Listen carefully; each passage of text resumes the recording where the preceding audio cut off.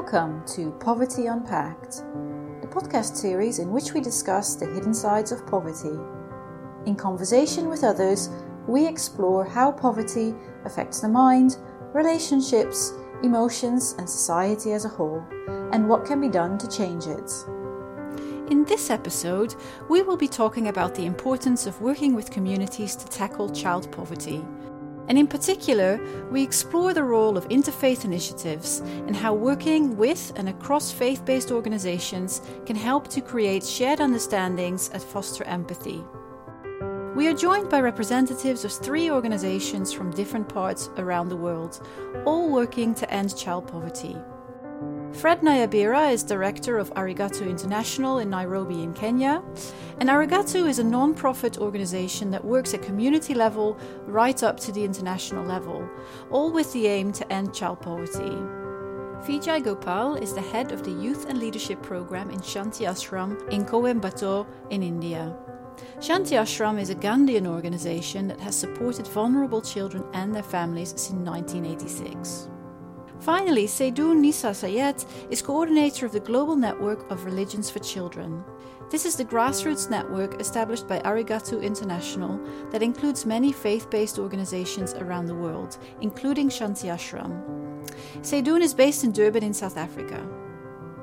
Together, we discuss why community-based organizations are so well placed to work on issues regarding poverty and child poverty in specific, and what the role of interfaith cooperation is within that, and how children themselves should be placed front and center to this work.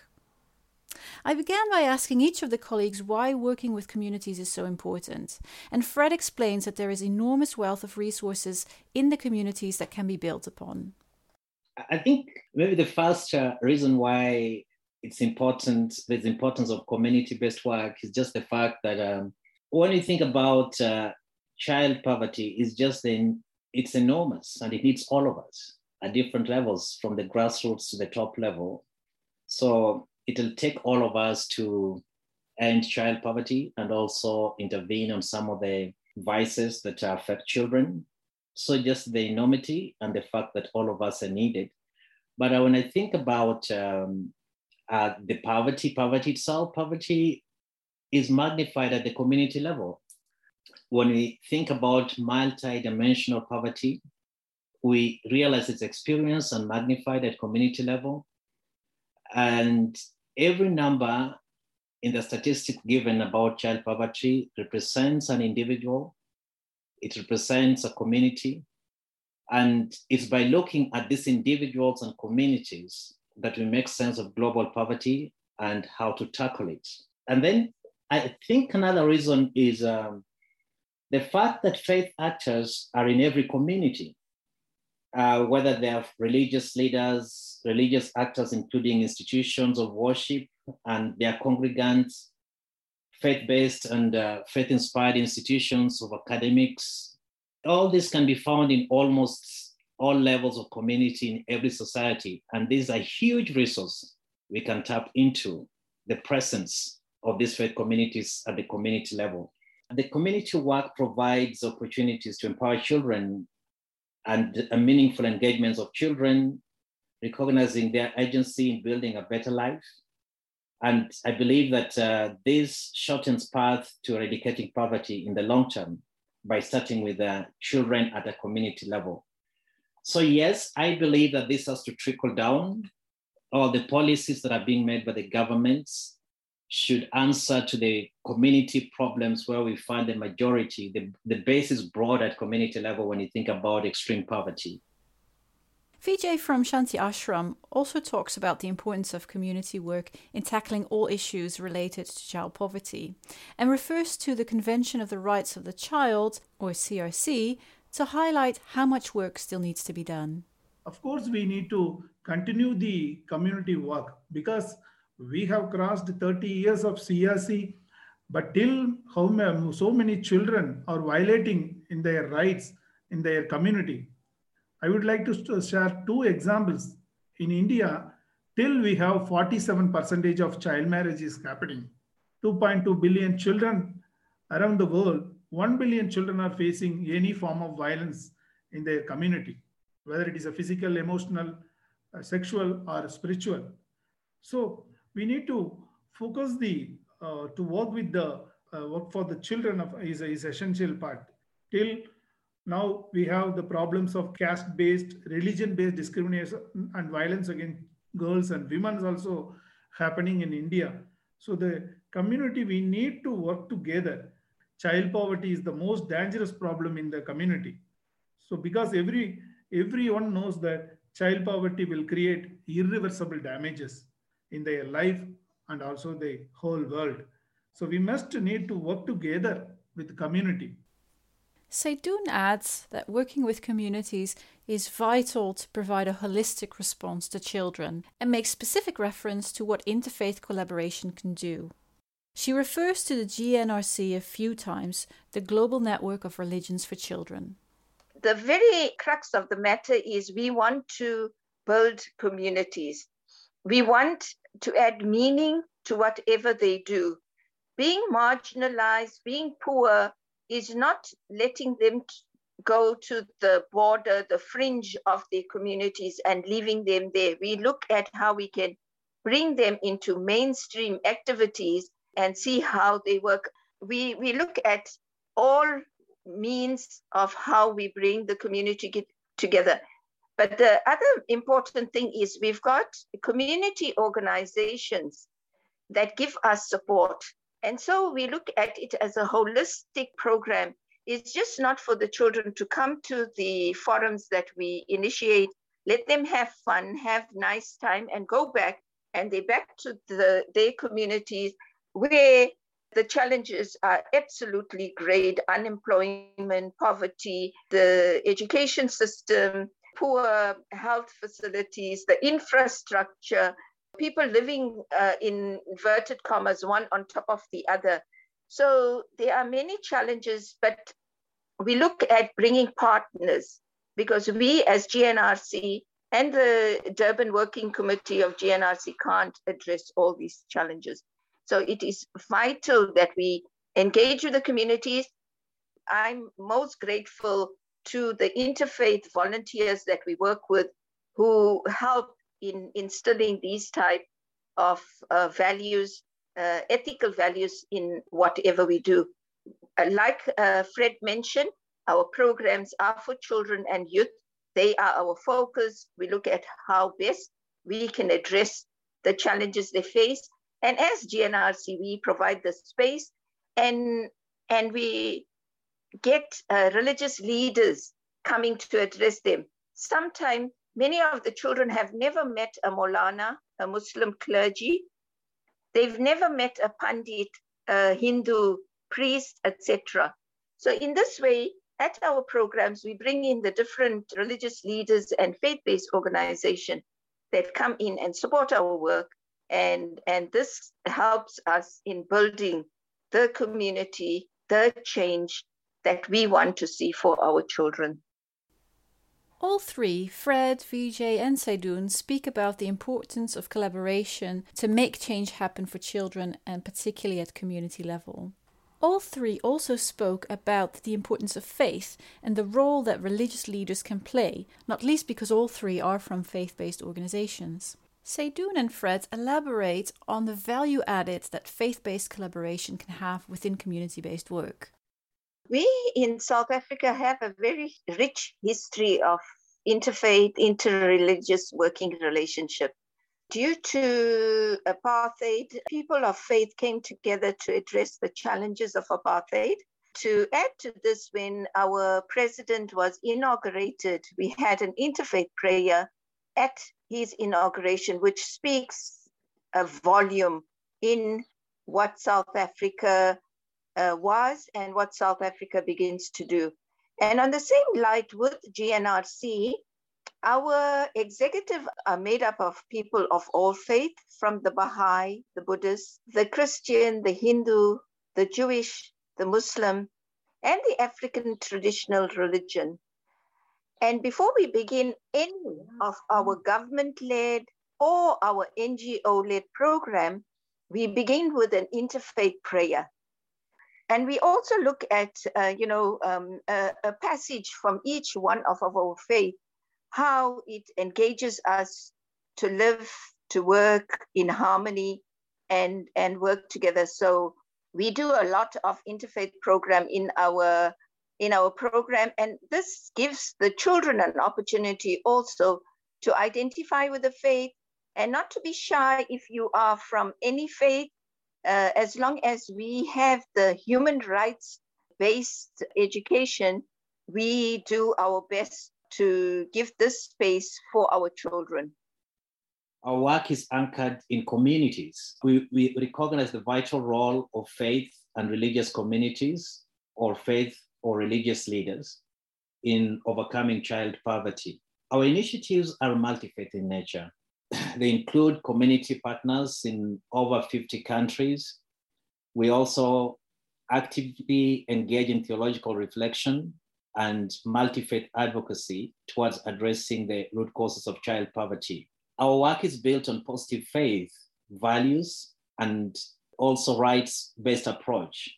This combination is a unique value that we bring in, both positive values of religion and also right-based approach, and particularly children's rights as exposed in the UN Convention on the Right of the Child, CRC, and the Sustainable Development Goals.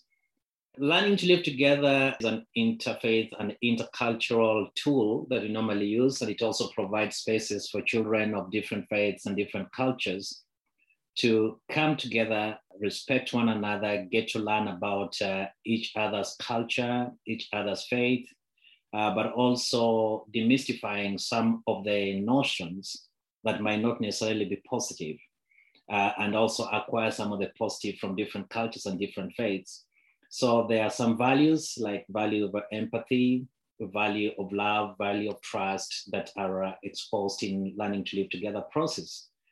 But learning to live together is not just the knowledge and change of values. There's the change of values as the children interact. There's the knowledge that's being imparted to the children, their skills of learning to live together and working together.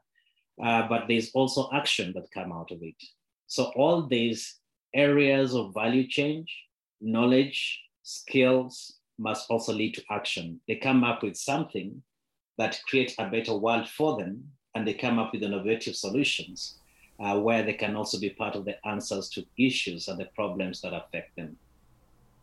Including children as actively contributing to finding solutions to the problems that they face and that their communities face is something that cuts across the work of all three organizations. And Vijay provides an example of how that played out in practice in relation to Shanti Ashram. At Shanti Ashram, through Balasandhi program, Arun is one of the Balasandhi child. From the age of 3 to 5, he was studied in Balasandhi Kendra. Once he completed the Balasandhi Kendra, he is joining in the government school. At the age of 14, he participated in a LTLT program, the Learning to Live Together program. He is very much impressed with the value of empathy and responsibility. Suddenly, he came and meet me. Vijay Mama, he called Vijay Mama. Mama means uncle. Vijay Mama, how can I help to other people?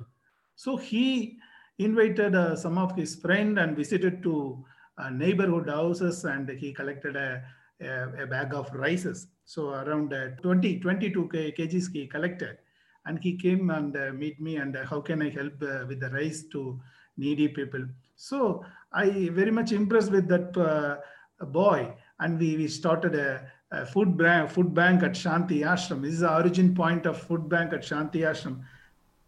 A really powerful story of how children can sow seeds that become programs like a food bank. And Fred reflects more generally on the wealth of resources available within communities and how dedicated volunteers can provide a lot of support to their community members.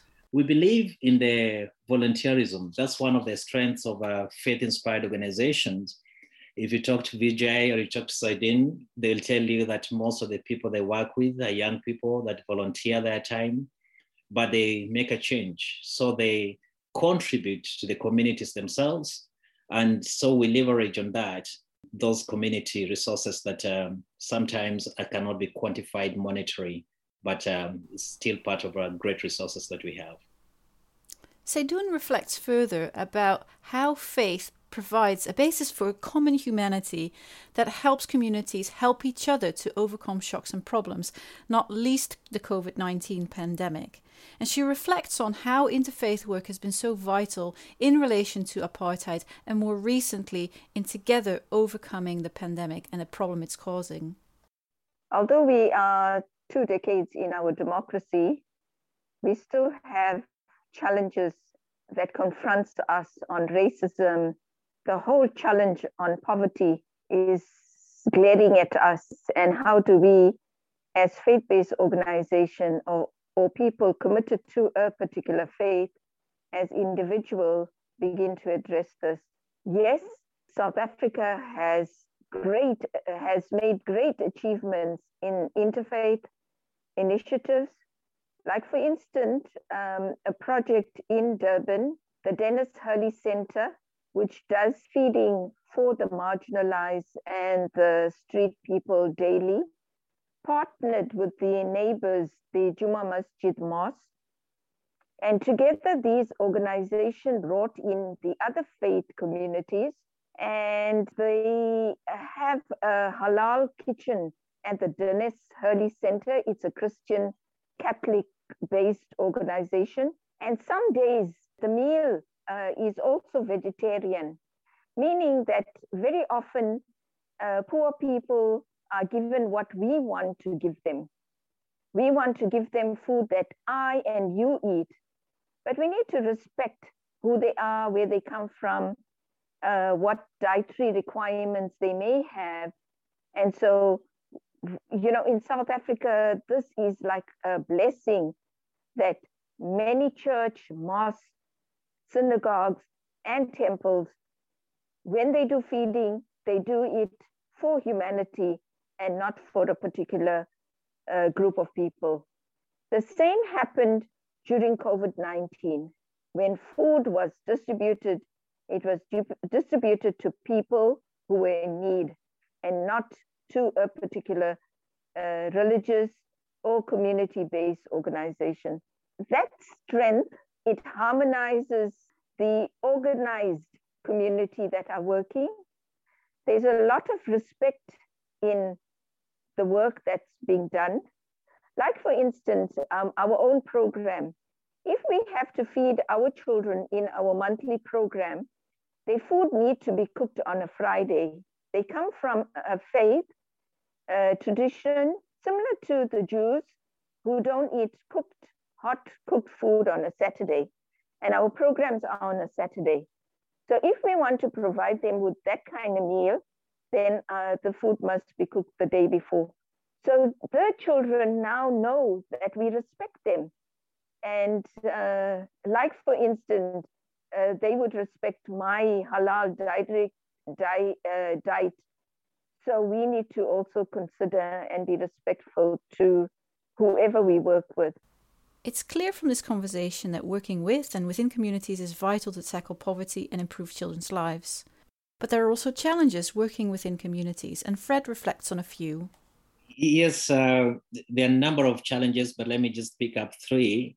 One is just the fact that realizing positive impact through community work is a long-term process. And this requires significant and also sustained investment of resources such as time, social and financial assets, organizational capacities, and also building mutual trust. So it's not for the faint-hearted, and sometimes patience runs out, and that can be a challenge because of just the fact there's a long process. And then secondly, is just to, just to accept that ensuring children are at the center of community work towards overcoming child poverty is not always easy. And communities have to be careful about safeguarding children. At the same time, they should provide spaces for children's participation. So that getting that balance sometimes is not very easy. Also, not all communities place importance on meaningful children's participation, even though this is at the heart of our work, or is our core approach, as we said when we began, that we are all for children.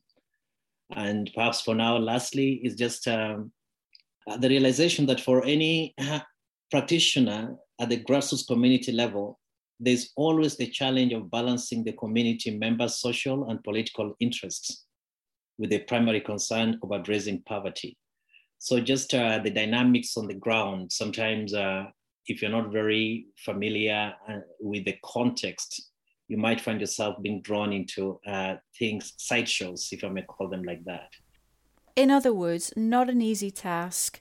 People have to be in it for the long haul, and children's participation needs to be meaningful instead of tokenistic. And that reflection brings us towards the end of the conversation. Seidun and Vijay offer us some parting words. Humbleness really gains respect.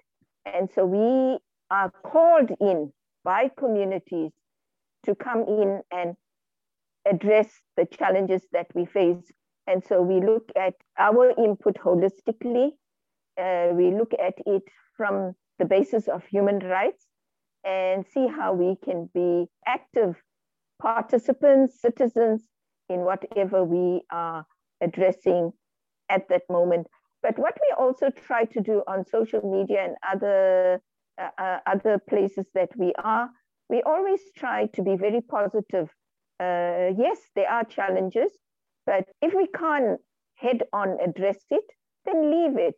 Do not make yourself feel challenged and marginalized because the second or third party don't want to listen to you.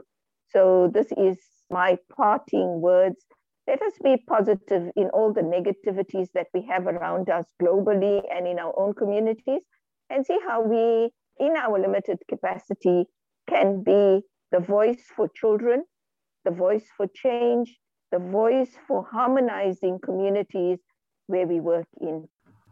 I would like to share two quotes of the great personalities. I would like to start with Dr. Aram's quote.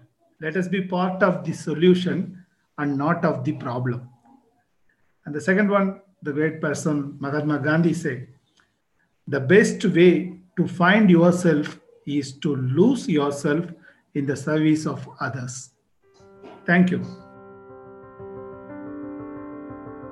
We hope you enjoyed this episode. If you liked what you heard, please follow us on Twitter or Instagram or wherever you get your podcasts. And we're always on the lookout for new ideas, so if you have any suggestions, please don't hesitate to reach out. We hope you'll join us again next time.